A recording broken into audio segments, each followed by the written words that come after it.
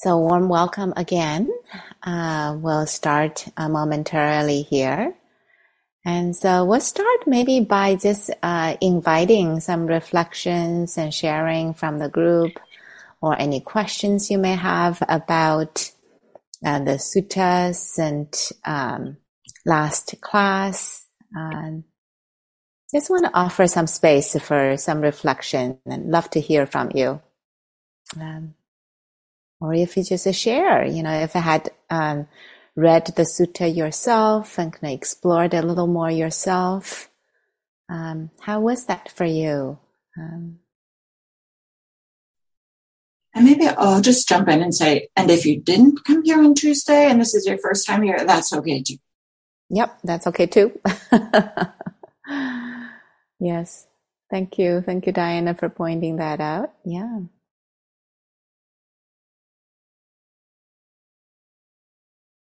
And if you want to use the Zoom hand, that may be helpful. So Peggy. Yep, you have to unmute. It was kind of a high bar for me. So I have to be careful not to get discouraged because it's almost like from here to here. Uh-huh. Yeah. So I guess So I think we lost your voice a little. Or is it me? Can you hear Peggy? I can hear you. Yes. Oh, you know what? It's these. Okay. So I saw you were saying something. Yeah. It's a high bar for me. So I guess the practice is the stairway. It just seems like, would I ever get there? And so I probably one day at a time, the same way. Yeah. I stay sober and just keep practicing. Yeah, keep practicing. I love that. That's great. Yeah. And the teachings help me be hopeful. Right. Yeah. And inspire me. And all of you. Mm-hmm. Mm-hmm. Well, maybe I'll add that when I very, very first got introduced to Buddhism, a friend of mine gave me a copy of the Dhammapada, which is a collection of verses very similar to what we're doing. And I sometimes would feel the exact same way, Peggy. I would be in tears, this is so beautiful, but who can do this? I'm so far from this. But just like Ying said, here I am years later feeling, oh yeah, my life is going this direction. I'm not going to say I'm perfect and exactly like that, but just this recognition that I also started with some sadness. For me, it was sadness, oh, I'm so far from this, but recognizing there really has been some movement that direction. Yeah. Thank you. And I also wanted to, in the spirit of practicing and studying together, this noticing ourselves of comparing and judging ourselves is actually not always supportive. And so this is a great realm for practicing as well. And I resonate with what Diana was saying. I had a similar feeling myself, reading, often even now, reading the suttas, the contrast can be so big. But at some point, what I recognized was that, this practice is not an easy practice, and sometimes it feels like it's hard enough. Just by adding additional judgment and comparing mind, it just makes it worse. So maybe I just allow myself to continue this gradual training, gradual path. Yeah. So thank you for pointing that out. Yeah. Charles.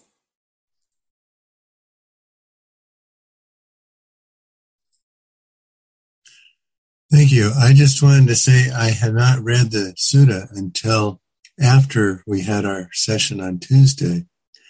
And having that discussion during the session was very helpful. And when I read it, I was able to pause and think about it, and also think about some of the metaphors used that I've seen in other writings, like the building a raft across to the other shore and those sorts of things. So I got a lot out of it during the session, but also afterward, reading the sutta and pausing and thinking about it. Anyway, I very much appreciate this. This has been a great learning experience. Thank you. Yeah, great. Delighted to hear that. Yeah, there's so many ways of kind of learning and practicing with the sutta. And the four of us, every time we discuss these things, there's just endless dimensions coming alive. Yeah, so I'm glad that this was manifesting for you as well. Any of my co-teachers like to say something? Maybe I'll add again. I'll add something that I gave a Dharma talk on that sutta years ago, and I thought I had spent time looking at it, but now I feel like, oh, there's so much more here.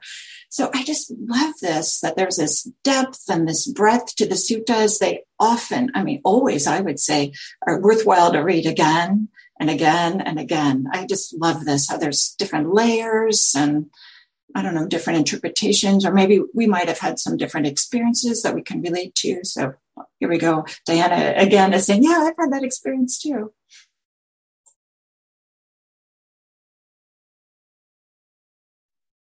I like to think that the teachings somehow speak to the part of us that is needing something at that moment.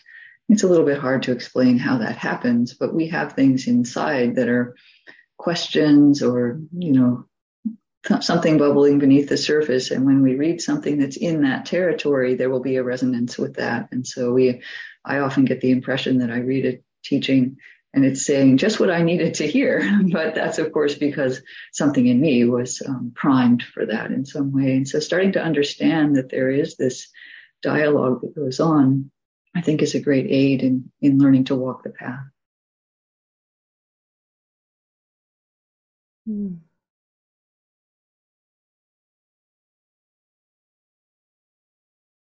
Well said.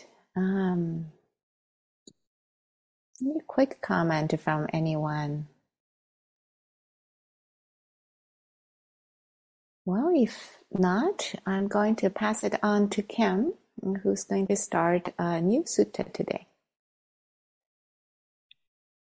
Okay, thank you. So today we begin with Sutta Nipata 1.1, the snake or the serpent.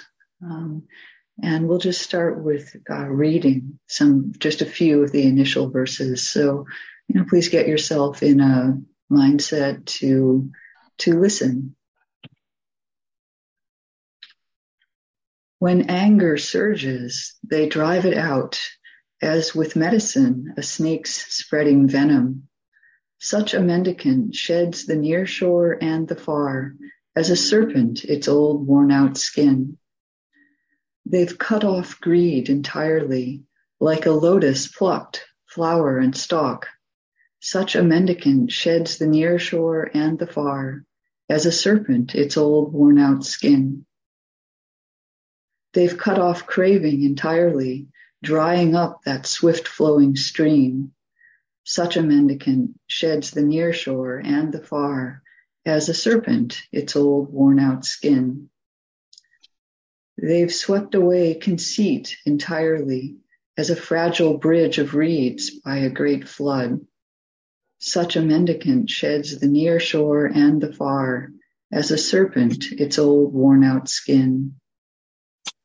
In future lives they find no substance, as an inspector of fig trees finds no flower.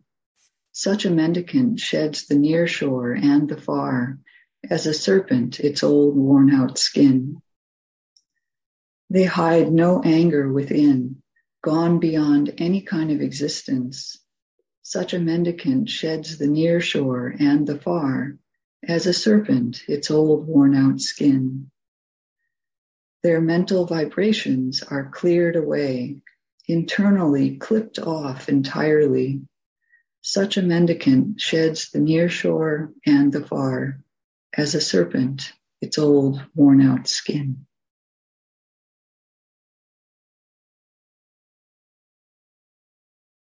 Thank you, Kim. So maybe we'll unpack this a little bit or talk about this. First of all, I'll say that, okay, so this is called the Snake Sutta. And in the Indian culture, the snake is a powerful symbol, very powerful. And some deities are associated with it. And in Buddhism, we see that the Nagas, that are these creatures that we don't have a lot of it in early Buddhism in the Pali Canon, but it's certainly there. This idea that they are practitioners of and want to ordain. There's a story about them wanting to ordain and things like this. So this sutta, as a whole, we might say, has this form of a reflection on what is required for complete liberation. And of course, it's pointing to this emphasis on letting go of what is no longer needed. Shedding, sloughing off, abandoning, getting rid of, moving beyond, that type of thing. And there's lots of metaphors, right? The whole thing is, we could say, is filled with all these different metaphors, which can be kind of fun if we kind of think to unpack them and what are they pointing to. And not only has these metaphors, but has a lot of repetitive elements, right? The couplet at the end of each of these stanzas is the same. And David will talk more about this later, but I'll just briefly say that this couplet at the end, such a mendicant sheds the near shore and the far, I'm going to say as a snake, its old worn out skin. I mean, Bhikkhu Sujato is doing serpent. I'm not sure. Myself as a translator, I would use the word snake because we all know that snakes shed skin. I haven't encountered very many serpents. I don't know if serpents shed their skin or not, and the word uraga here definitely could be translated as snake. So what does this mean? A mendicant sheds the near shore and the far. And I'll just briefly say that one way we could interpret this is as old identities, like old ways of being, old ways of conceiving of ourselves or conceiving of the world, or just kind of like some of the ideas that we have. As I said, David will unpack that some more.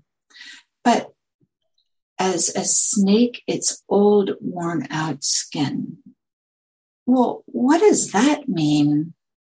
So some of us might know this, but the snakes are kind of fascinating. I think it's fascinating. As humans, like, we're shedding skin all the time, right? But it's just cells at a time. Whereas snakes, as their body grows, the skin doesn't grow. So they shed it all at once. And it helps them to grow, but also really importantly, the skin often has little parasites, right? Because snakes are all touching in the ground all the time, right? So the shedding of the skin is also shedding of things that are harmful and certainly not helpful. And the shedding starts as a natural process that there starts to be like some looseness around the head in the beginning. And the skin, there's a fluid that happens between the body and the skin, and it covers the eyes a little bit. So they can't quite see clearly. And so their eyes are a little bit more opaque. And so it's this natural process. And then the snake starts to rub itself against something that's rough to kind of like push, right? They don't have arms or hands, right? To push the skin back over the head so that they can see clearly. Right? We can see how this is such a great metaphor in so many different ways. So it starts naturally, but then the snake has to participate, has a little bit of effort is needed, has to scrape itself against things.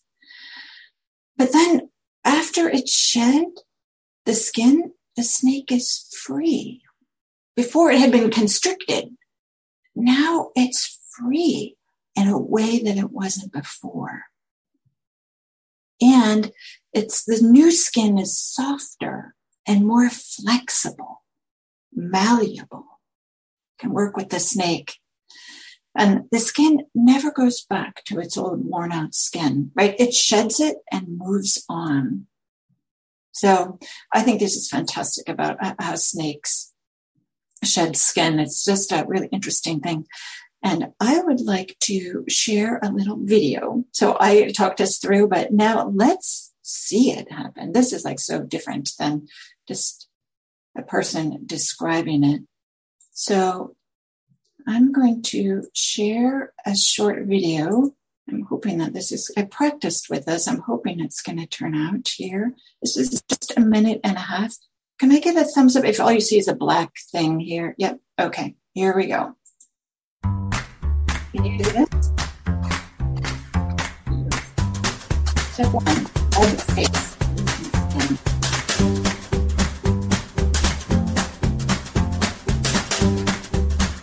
We're rubbing. There's some humid.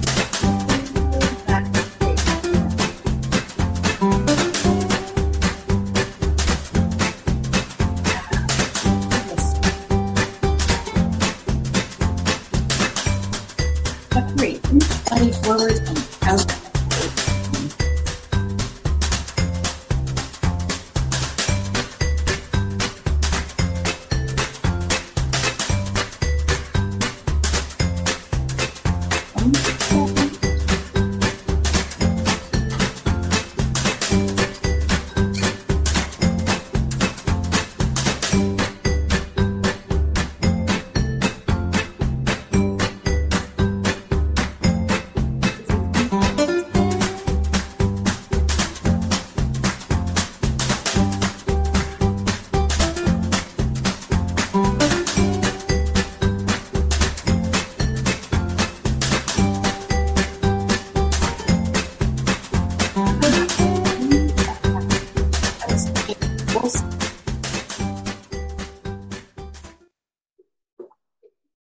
So just this, I wanted, Kim sent us that video, and I kind of like the upbeat music too, right? It's like, okay, this is... not sure what to do with your snake or lizard. Oh, here we go. Oops, there we go. So my YouTube wanted to continue playing. So this idea of shedding the skin, it's a natural process. It allows more freedom afterwards. And in this poem that we're reading, the Sutta Nipata, what are the things that are getting shed? Anger, craving, conceit, papancha, this like mental proliferation, and greed, lust, hatred, delusion, these unwholesome roots, distress, entanglement, hindrances. Like we can see where these are things, even by some of the language, that we don't need. And so this movement towards greater freedom, we can think of it as just sloughing off what is no longer needed. So with that, I'll turn it over to Ying. So thank you, Diana. That was very fun. So give you a visual sense of shedding. So we are going to practice for a while, and we'll be meditating for about 15 minutes or so. And maybe in a way, kind of practicing a process of a shedding with our own inner being. And so maybe finding a space where you can meditate for about 15 minutes or so.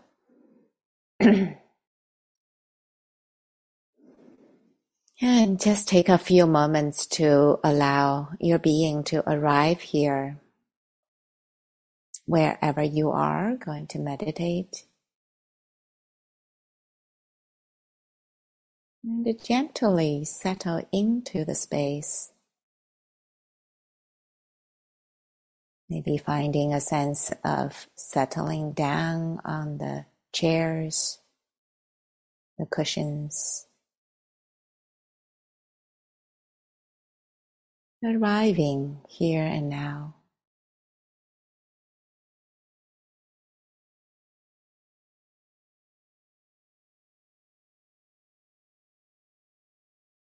The first few moments, it's often helpful to just invite a few long, deep breaths. And as you breathe out, right along the out breath, to settle deeper into wherever you're sitting.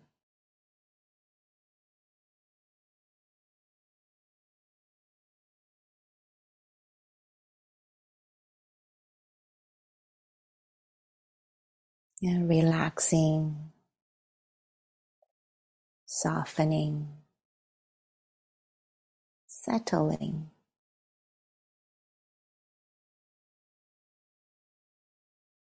Allow the gravity to do its trick. Letting weight settle down.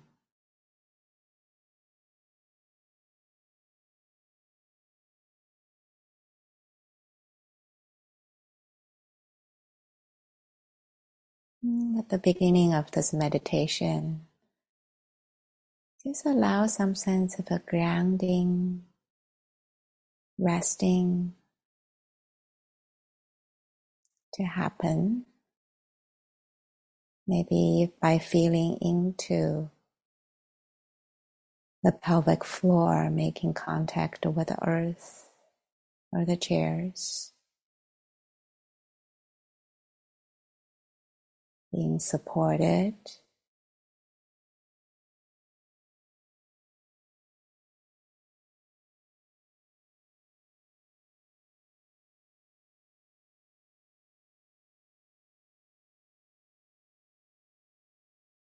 Allow this earthy body to rest on earth.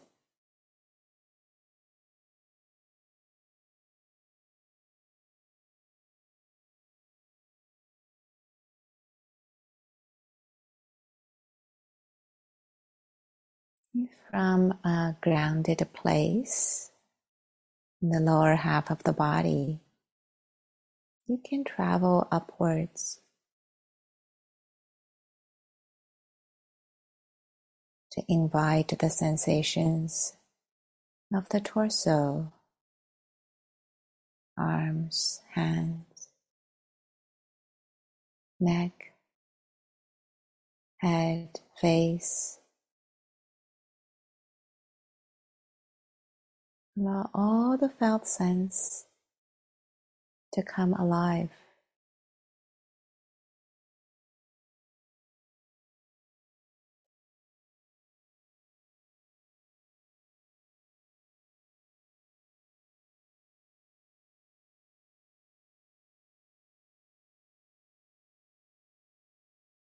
Maybe you feel the movements of the breath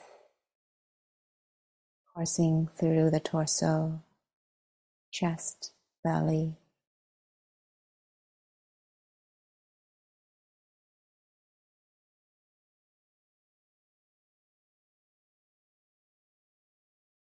Maybe you notice pulsing, tingling, vibrations in different parts of the body.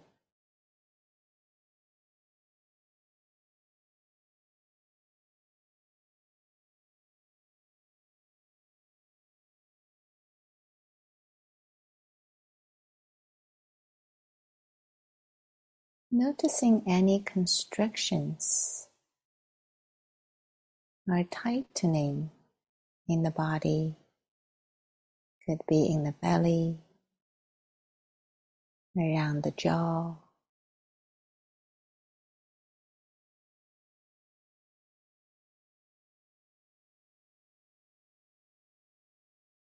And make space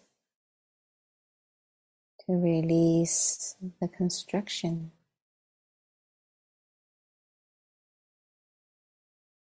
Inviting, relaxing, and easing.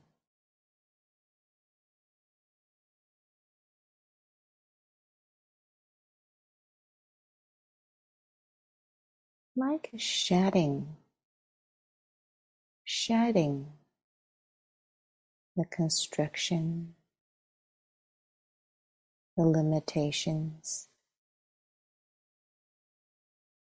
the tightening.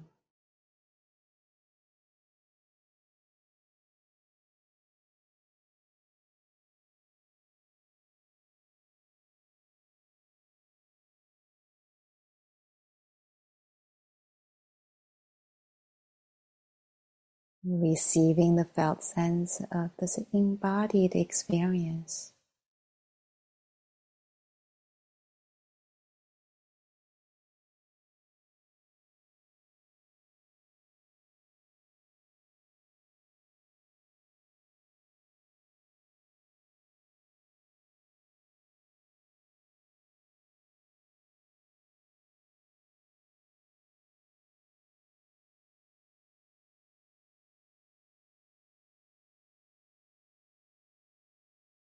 Becoming sensitive to the movements of narrowing, tightening,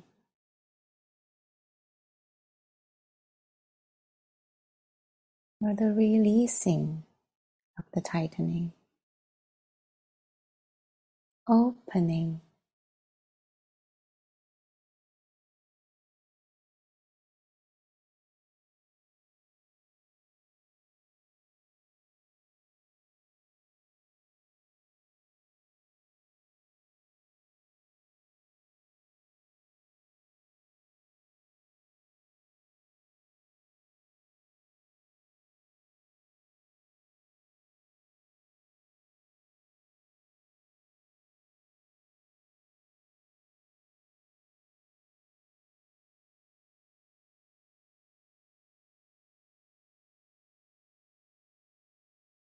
As you stay with the felt sense of the body, you may notice the fluidity of the ever-changing experience.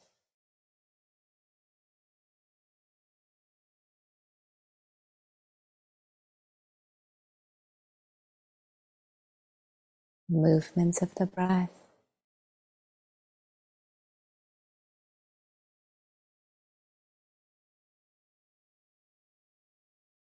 the bubbly sensations, energetic feel.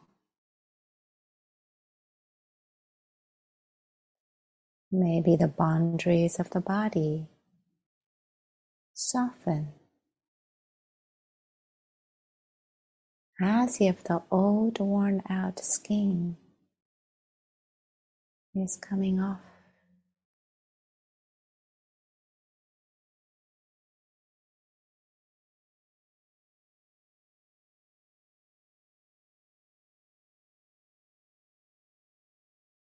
Letting go of any conceptualization of how the body is supposed to feel or look like.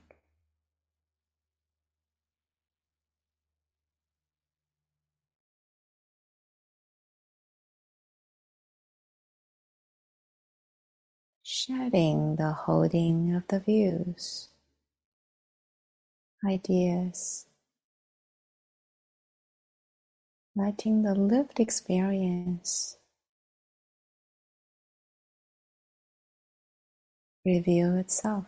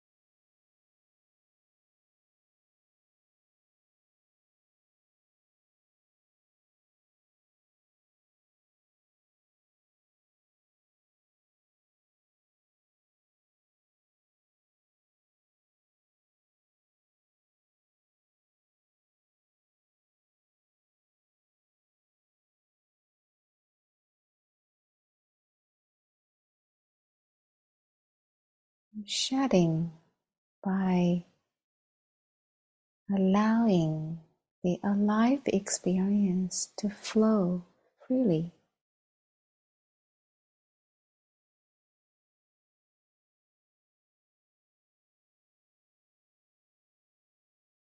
Can breathe freely.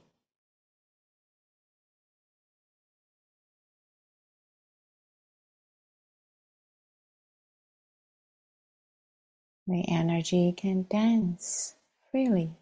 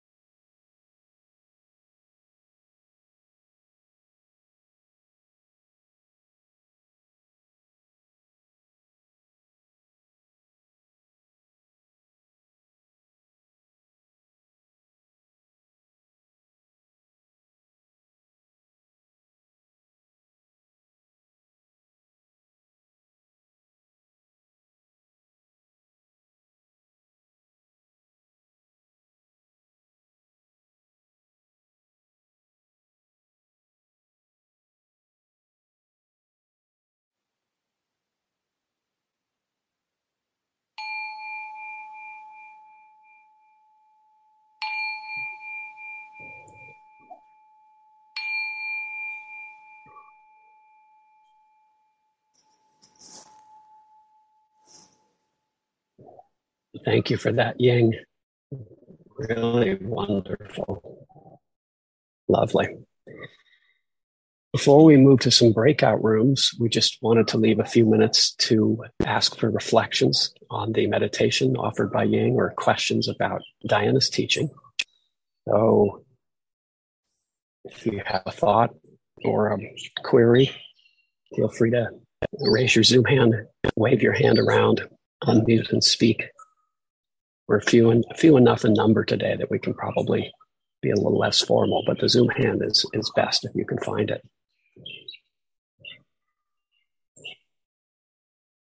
If there are any questions or reflections.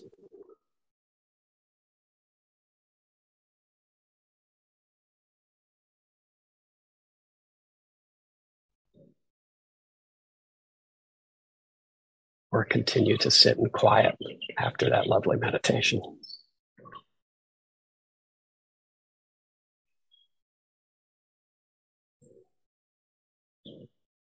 I'd also invite any comments about the little video that Diana shared also. What did you see? There's a hand up. Sangeeta. Yeah. Yeah. Hi. So, thank you for the lovely meditation. What came to me was, sometime back, I've been doing the tradition of the Vipassana and the Goenkaji tradition. So where, of course, there's a lot of focus on the body sensation. And I'm from India. So actually we grew up with a lot of these stories from the Jataka tales. So as children, we read a lot of these stories. But so I could relate back to the childhood fond experiences. That was one. And the second aspect, which was really wonderful, was there was this meditation I did some years back on the skin bag. So I could literally feel, so not only a metaphor, but actually my skin, and I could go inside and say, where is Sangeeta? If it's not for the skin, then it's just the organs, the fluids, the bones, and the skeletons. So it became little. So it was quite intense, and thank you. Yeah. So I could actually feel that, I could literally peel the skin off, and then who am I? There's no color, there's no nationality, there is no caste, there is no religion, nothing at all. We are all just organs and bones and muscles and sinews. Yeah. So thank you for that experience. Thank you, Sangeeta. Yeah, I think something that your comment brings our attention to is how in repeating these phrases that show up, particularly in the verses that we find in the Pali Canon and the suttas, we go from these metaphors into the very deepest of the teachings that are offered. Who am I? What is it that this skin that I take to be real, to be a reflection of me, to be me? It turns out it's just a skin. And to the extent that it was constricting who I might really be in the world or what I might really offer in the world, it can be shed. And it's sort of a discovery to find that, it can be shed. So, right, these aren't just metaphors. They actually lead us, they point us, they direct us, they bring us into the deep teachings. So anyway, that was lovely. I really don't think I can add anything better than what Sangeeta has shared. Why don't we move, Kim, to the breakout groups, and you can tell us what we're going to address there. Okay, great. So now is an opportunity for you to talk with each other about what we've heard so far. And so we'd like you to reflect together with your group. How do you understand the notion of shedding the skin of a snake? And maybe not so much like ideas and concepts, but, how might it actually feel to you? How does it actually feel to you in practice experience, if you have some experience with something like this? And as before, I think we'll do it in a making soup kind of fashion, where each person is adding an ingredient in some way, and we don't have a sense that we need to say absolutely everything about this the first time, but let it go around several rounds and kind of resonate with each other and build a mosaic or a mural or a soup, however you want to see that. And I just also want to say a couple words about how to be in these groups, because that is in itself a skill. And it's helpful just for this creation process of the shared understanding. If we don't have a stance of educating others or advising others, things like that. So just bear in mind, how you're being in the group with a sense of creating something together and really listening to others in order to know what comes up next for you. Okay, so with that, you'll be in the rooms for about 12 minutes and have fun.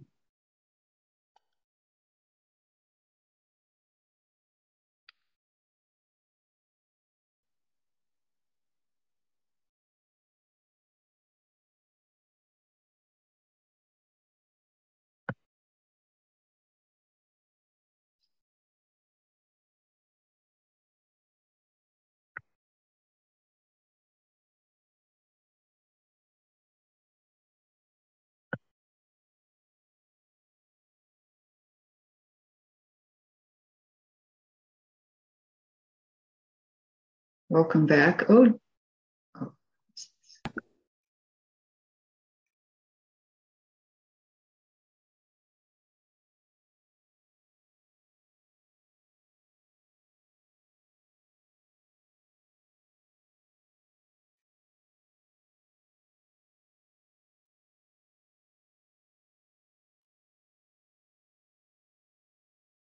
All right. I think you're all transported back.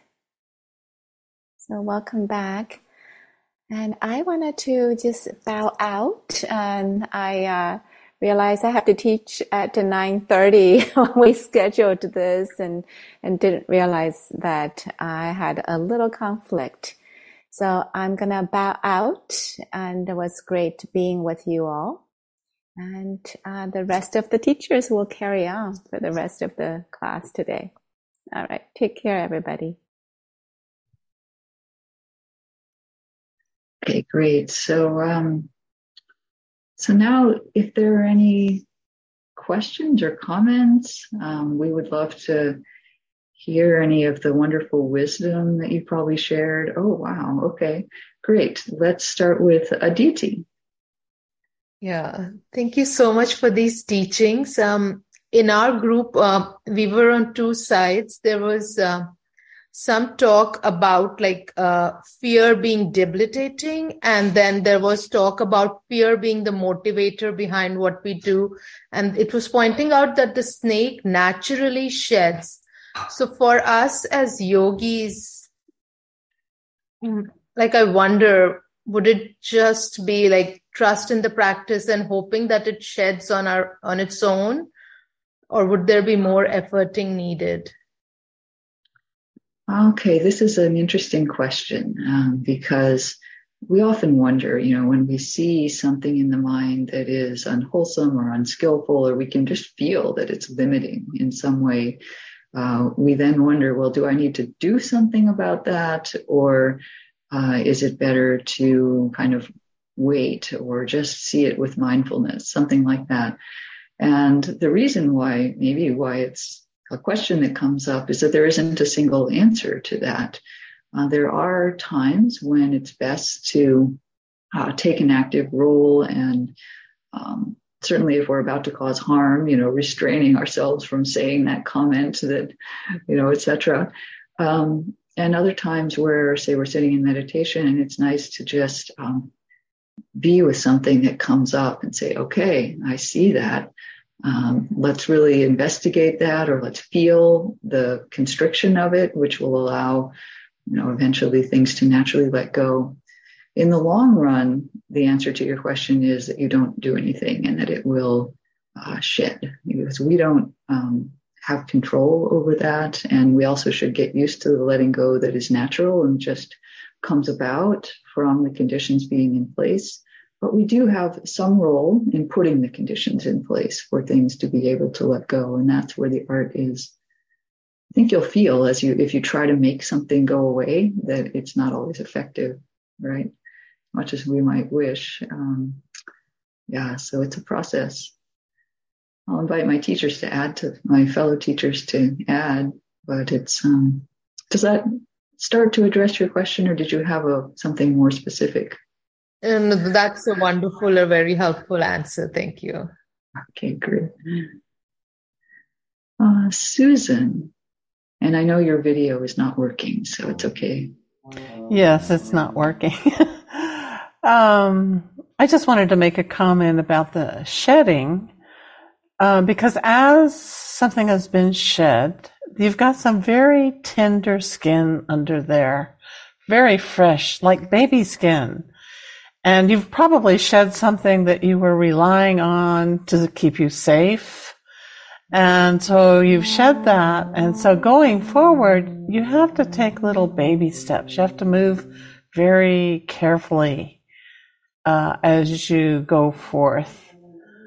And then that skin, of course, toughens up, and then you go through this process again. But it's very vulnerable for a period of time. Thank you for highlighting that. It is certainly true that we can feel, as we let go of things that you said they were protective. Maybe we thought they were protective, or they actually were for a while. But there comes a time where we don't need something that we have been using, as a protection in a sense. And then, it can feel very tender, let's say, right when that opens, and we there's maybe a little question in the heart. Is it going to be okay not to have that skin that I had before? And so there's almost maybe a little tentativeness or, vulnerability. And we come through practice, I think, to have some trust in that process. But there is a need for compassion, for care, for a little bit protecting that new skin, because it, it is a little bit tender at first. But the process is so beautiful that we learn to go through that in a graceful way and have some trust of that. But it's definitely not the process that we're encouraged through society, sometimes through our culture or our family, for moving through things. So it can take some time to trust the way that letting go and shedding happens. And new skin really feels good, though. Well, it's more supple, right? Yeah, I don't know if you guys noticed on the video how beautiful that snake looked when the skin had kind of a dulling effect, and when it sheds off, it's like it almost looks oily or wet. The snake is so bright. Reminds me of, there's a sutta where Sariputta has just awakened, and he comes to see his friend Moggallana, and Moggallana says, "Wow, your face looks just glowing. Have you maybe had some breakthrough?" And it's this is this shedding process. Or maybe you've seen at the end of retreats how fresh everyone's face looks compared to a week earlier. This is not, it's not accidental. Okay, Paul? Yeah, my question, maybe this is just something you're going to address still, but it's the other line right before the shedding of the skin is the near and far shore. And, I get a little tripped up because, there's so many other suttas that use that kind of simile, and there's the raft that we shed, not the far shore. So I was a little troubled by the shedding of the far shore. And I was wondering if you had any comments about that. Yeah, I think David is going to address that in his talk, but just at a top level, you are correct in assessing that the use of the term far shore is different in this sutta than it is in several other suttas, such as MN 22, where we have the raft and the letting go of that. Usually the far shore is the aim, it's the nibbana, or the state of awakening. So here it is slightly different. Do you want to say anything now, David, or should we just wait for your talk?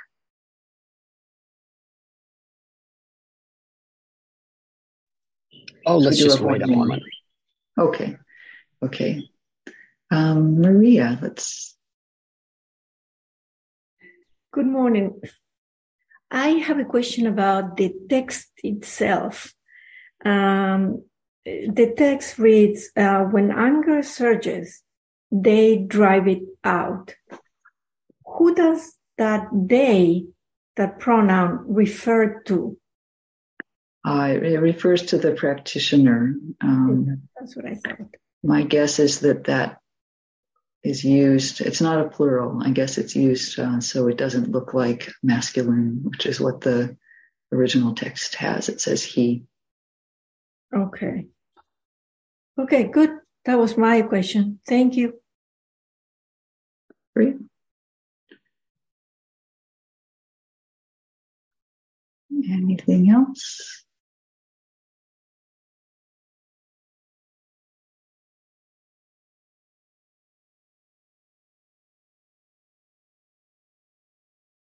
All right, David. No, wait, we have Peggy. The question arose, I think, from me, how outer conditions in our life can support inner conditions. And sometimes Definitely. as we move to shed whatever inner qualities, the outer conditions of our life might be set in a way that encourages wholesome or unwholesome qualities or something in between. So sometimes quite often the question arises, do I need to let go of this, or this, which could end up causing upheaval in the whole life, basically. So it's in some ways, it's harder to imagine the gradual shedding and letting go that happens organically at times. Which beautiful. I do think is the nicest way to go, but I'm not sure if it works sometimes. So your language is revealing that you have a preference for how you would like the path to unfold. You're pointing to something very profound, actually, is that the inner and the outer affect and reflect each other in certain ways. And, if we're living a life where we're working 60 hours a week, and when we come home, we're on the computer until late at night watching violent videos, and then we're trying to get up early in the morning and have a whole bunch of coffee so we can do another 12-hour workday, that's not really going to support having a calm, easeful meditation when we sit down. So I'm making an extreme example, of course, but there is that relationship. And this path is the Eightfold Path includes our speech, our actions, our way of living.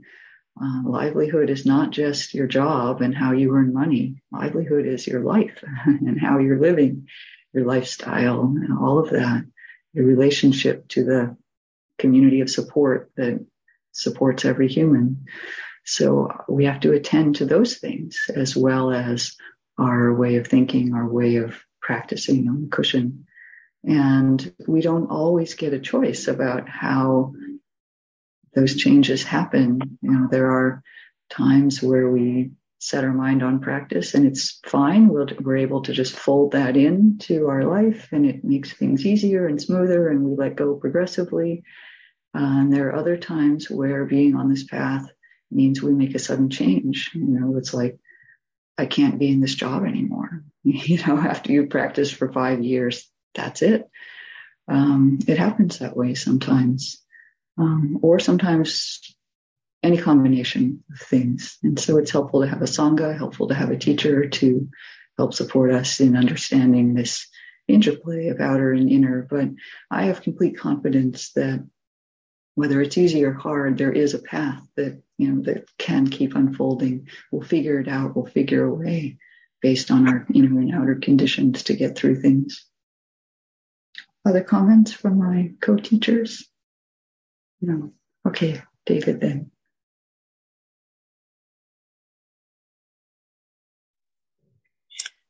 Yeah, I hope some of the things I say will maybe chime in with some of the questions and also with Kim's, that response that Kim just made. That was lovely, Kim. Because I think I'd like to just say a couple things about the metaphors that are used in the sutta, because I think they take us very deep into the teachings, and because they're maybe superficially straightforward metaphors, but as we dig into them, we find, they're very, very well, they're very carefully selected. So this overarching metaphor that captures the idea that a practitioner who eliminates deluded modes of thinking and unskillful actions enters a free state of mind that is the goal of practice, gives up the here and beyond and sheds the old worn out skin. This is kind of our frame metaphor. And then kind of illustrating that metaphor, there are all these smaller sets of metaphors that Kim read earlier. And let me just say something about each of those in reverse order. First, the little individual ones, and then the overarching one. And I will get to that, the here and beyond that was asked about. But the little metaphors, I'm going to call them the little metaphors, the specific metaphors, the illustrative metaphors, they are drawn from the natural surroundings of the Buddha's time, but they're very carefully selected. And the fact that they're natural metaphors, or metaphors drawn from the natural world, is quite significant.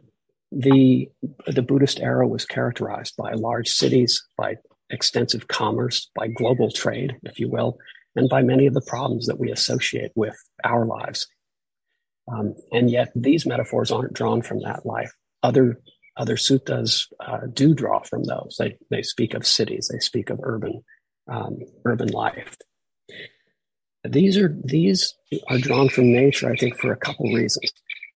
But the most important one is that the process of freedom, the process of the path, is a natural path, has a natural course. And in particular, once set in motion, it leads inexorably toward greater freedom. And this underlies all these metaphors. For example, the ending of attachment is like the drying up of a fast-flowing stream. The ending of obsession with ourselves, with our sense of self, our defensive self, is like the destruction of a fragile bridge of reeds by a great flood. And then there are some metaphors that involve, in addition to natural processes, human agency. The snake, the skin doesn't just shed, the snake exerts effort to shed the skin. The ending of craving is like plucking a lotus growing in a lake. Seeing clear the absence of self in the aggregates is like searching for flowers and then seeing and understanding that, flowers grow in certain places and not others. The removal of anger is like using herbs or medicine to remove a snake spreading venom. So in each of these, there's some human agency. These metaphors then balance effort and allowing. And in each case, they make the point that it's a natural process and that our engagement with our own freeing is natural. It's a natural process. And we can, as Kim said, we can rely on this. We can trust in this. We can have confidence in this, that this path moves in this one direction. So those are the sort of smaller sets of metaphors, as I'm calling them. And I'm wondering, Diana, if you can reread the verses, not reread, but read the verses that then refer to this larger frame metaphor. Yes, I'd be happy to. And apologies if you can hear this noise in the background. I don't know if you can, but of course, construction was started here. So here we go. I'm starting with verse number 8. They have not run too far nor run back, but have gone beyond all this proliferation. Such a mendicant sheds the near shore and the far as a snake, its old worn out skin. I'm doing snake for serpent here. It just feels more natural to me.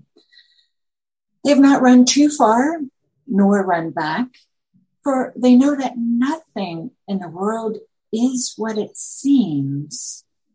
Such a mendicant sheds the near shore and the far as a snake, its old worn out skin.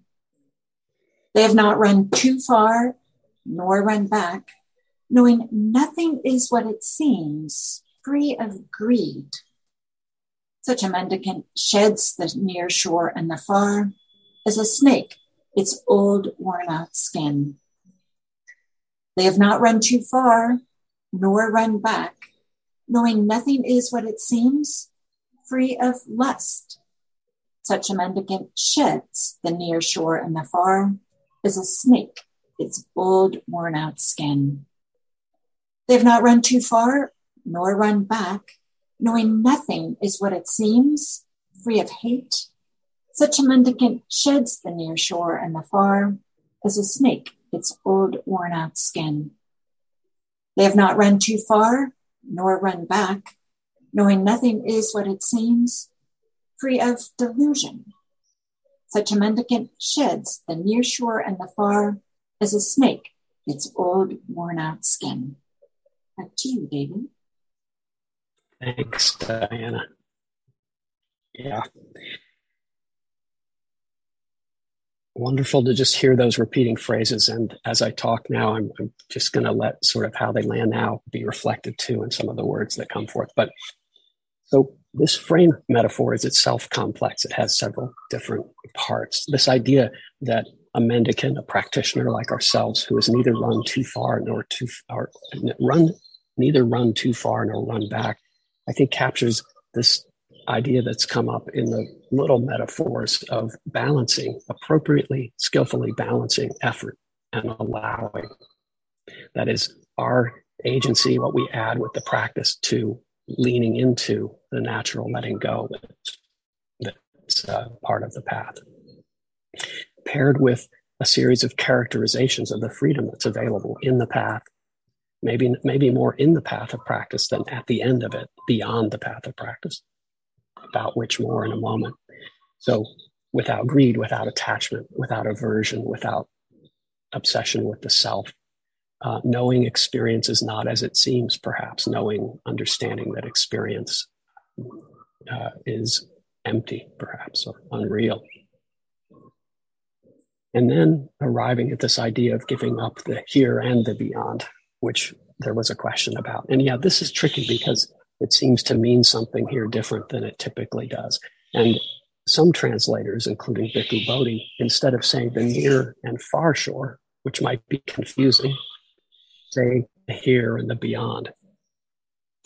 The here and the beyond, as I hear the verses today from Diana, seem to refer to the whole sphere of conditioned existence, of both suffering and the path of practice that lead to the end of suffering. And you can notice this in your own practice sometimes, that there can be a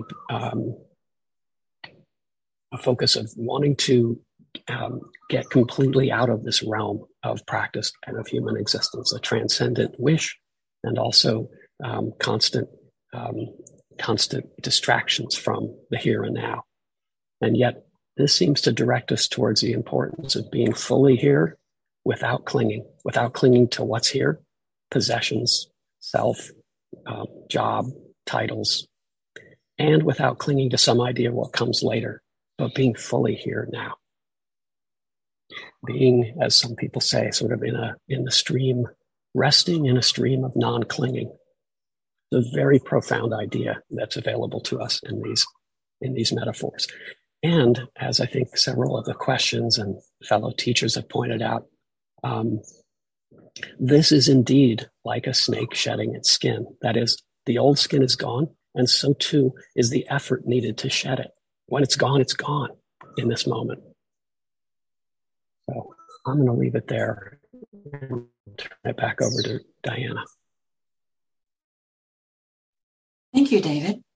And now we'd like to hear from you guys. Do you have some questions or some comments about this kind of middle portion of this sutta? Which, has some of these repetitive elements. Maybe I'll throw in something here as I was listening to myself say this, that for some of these verses, let's see, 10, 11, 12, 13. The second line is like, knowing nothing is what it seems, free of greed. I think I would have, to make the English a little bit better, I think I would have put free of greed, knowing nothing is what it seems. This idea that when we don't have greed, things look different. And this idea of greed, there's it's mine or somehow related to me in some way. So free of greed, free of lust, free of hate, free of delusion. When those things aren't in the mind, then experience is different.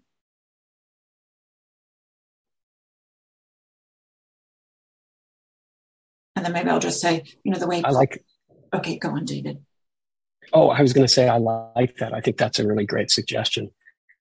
And it I think encourages us, all of us here, to be creative in our interactions with these texts, switch things around. It's totally legitimate to make them part of your practice in the way it seems.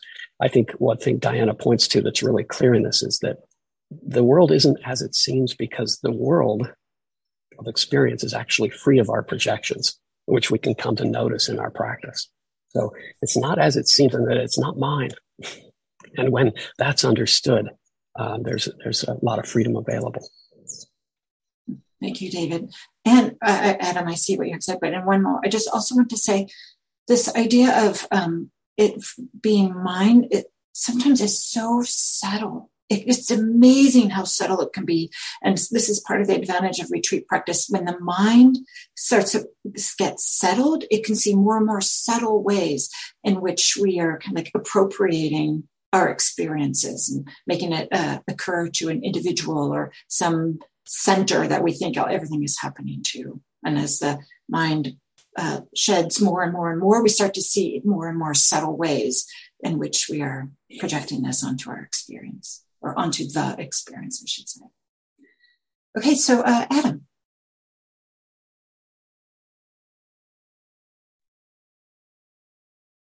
Oh, hi. Well, I think actually you covered a little bit there what I was only going to briefly say. So it was just that the recurrent phrase, neither run too far nor run back. And it's just the feeling of sensitizing to the subtle movements in one's thoughts. That's such a, it gives, seems to give an emphasis on that movement, being sensitizing as to when you run too far or run back.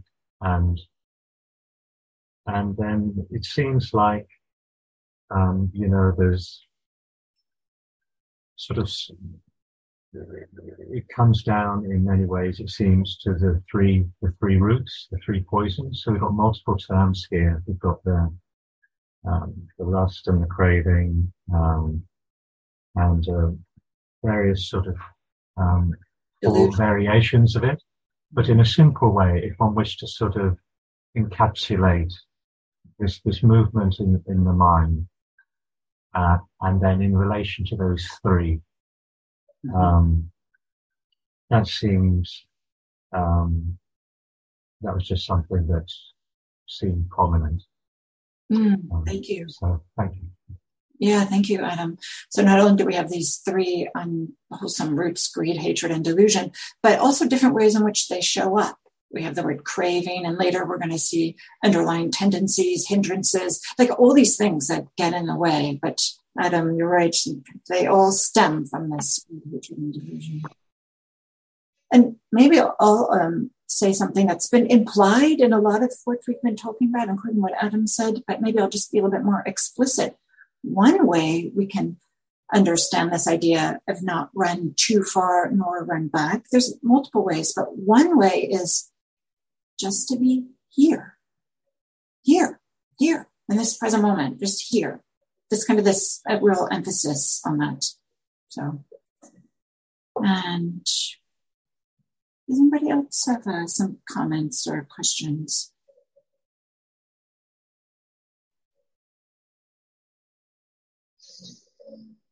Hi, Peggy. Hi.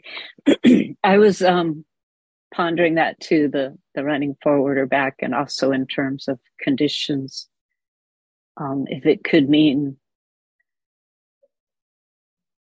sort of the delusion of thinking this needs to change or this needs to change before there can be peace or presence, and that possibly could be a delusion. Things might be okay just as they are, or workable or practicable. Beautiful, right? This is humans. We love to do this. Well, things will be better as soon as this, or I can find freedom as soon as that. But what the Buddhists no, right here, we can find freedom, even though it doesn't matter preferences. Yeah, good, David. Yeah. Oh, I just think that's such an important perspective. And again, I think it's something that arises naturally from both of these two texts. In a moment, Kim is going to sort of summarize both of these, but we chose these, selected these because in part they point in some directions that I think lead us back to core aspects of the practice, like the present moment nature of what's available. So anyway, I really like that idea that, part of what it means to say, let it rain or let it shed is giving up this sense of, waiting or looking for something beyond this present moment or getting attached to anything here. both of these in their metaphors and the repetition that keep leading us back to this here now. So, well said, Peggy. There's a wonderful quote in the introduction to a book called The Island, which is by Ajahn Pasanno and Ajahn Amaro. There's various teachings on Nibbana, but the introduction, I guess it's the introduction, is by Ajahn Sumedho, their teacher. And he says that, I'm paraphrasing, but he says, when many of us begin practice, we come with the idea that I'm a person who has lots of craving and clinging and attachment, and I have to work really hard in order to let go of all of that. And so that's kind of like our stance in how we're coming to the path. And maybe we have to start there. But then he goes on to say, mostly this ends up in frustration because this basic delusion that that's what's going on, that's what, we're a person who clings and has to let go of that, has never been challenged. And there comes a point where you start to question, is it really true that I'm this person who has all this terrible clinging and it will be better when I have let all of that go? So sometimes that's a useful image, but sometimes it isn't.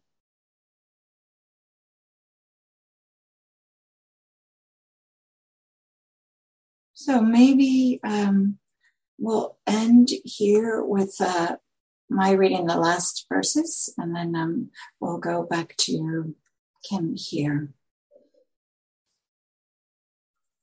They have no underlying tendencies at all and are rid of unskillful roots. Such a mendicant sheds the near shore and the far, as a snake its old worn-out skin. They have nothing born of distress at all that might cause them to return to the near shore. Such a mendicant sheds the near shore and the far, as a snake its old worn-out skin. They have nothing born of entanglement at all that would shackle them to a new life. Such a mendicant sheds the near shore and the far, as a serpent its old worn-out skin. They've given up the 5 hindrances, untroubled, rid of doubt, free of thorns. Such a mendicant sheds the near shore and the far, as a snake its old worn-out skin.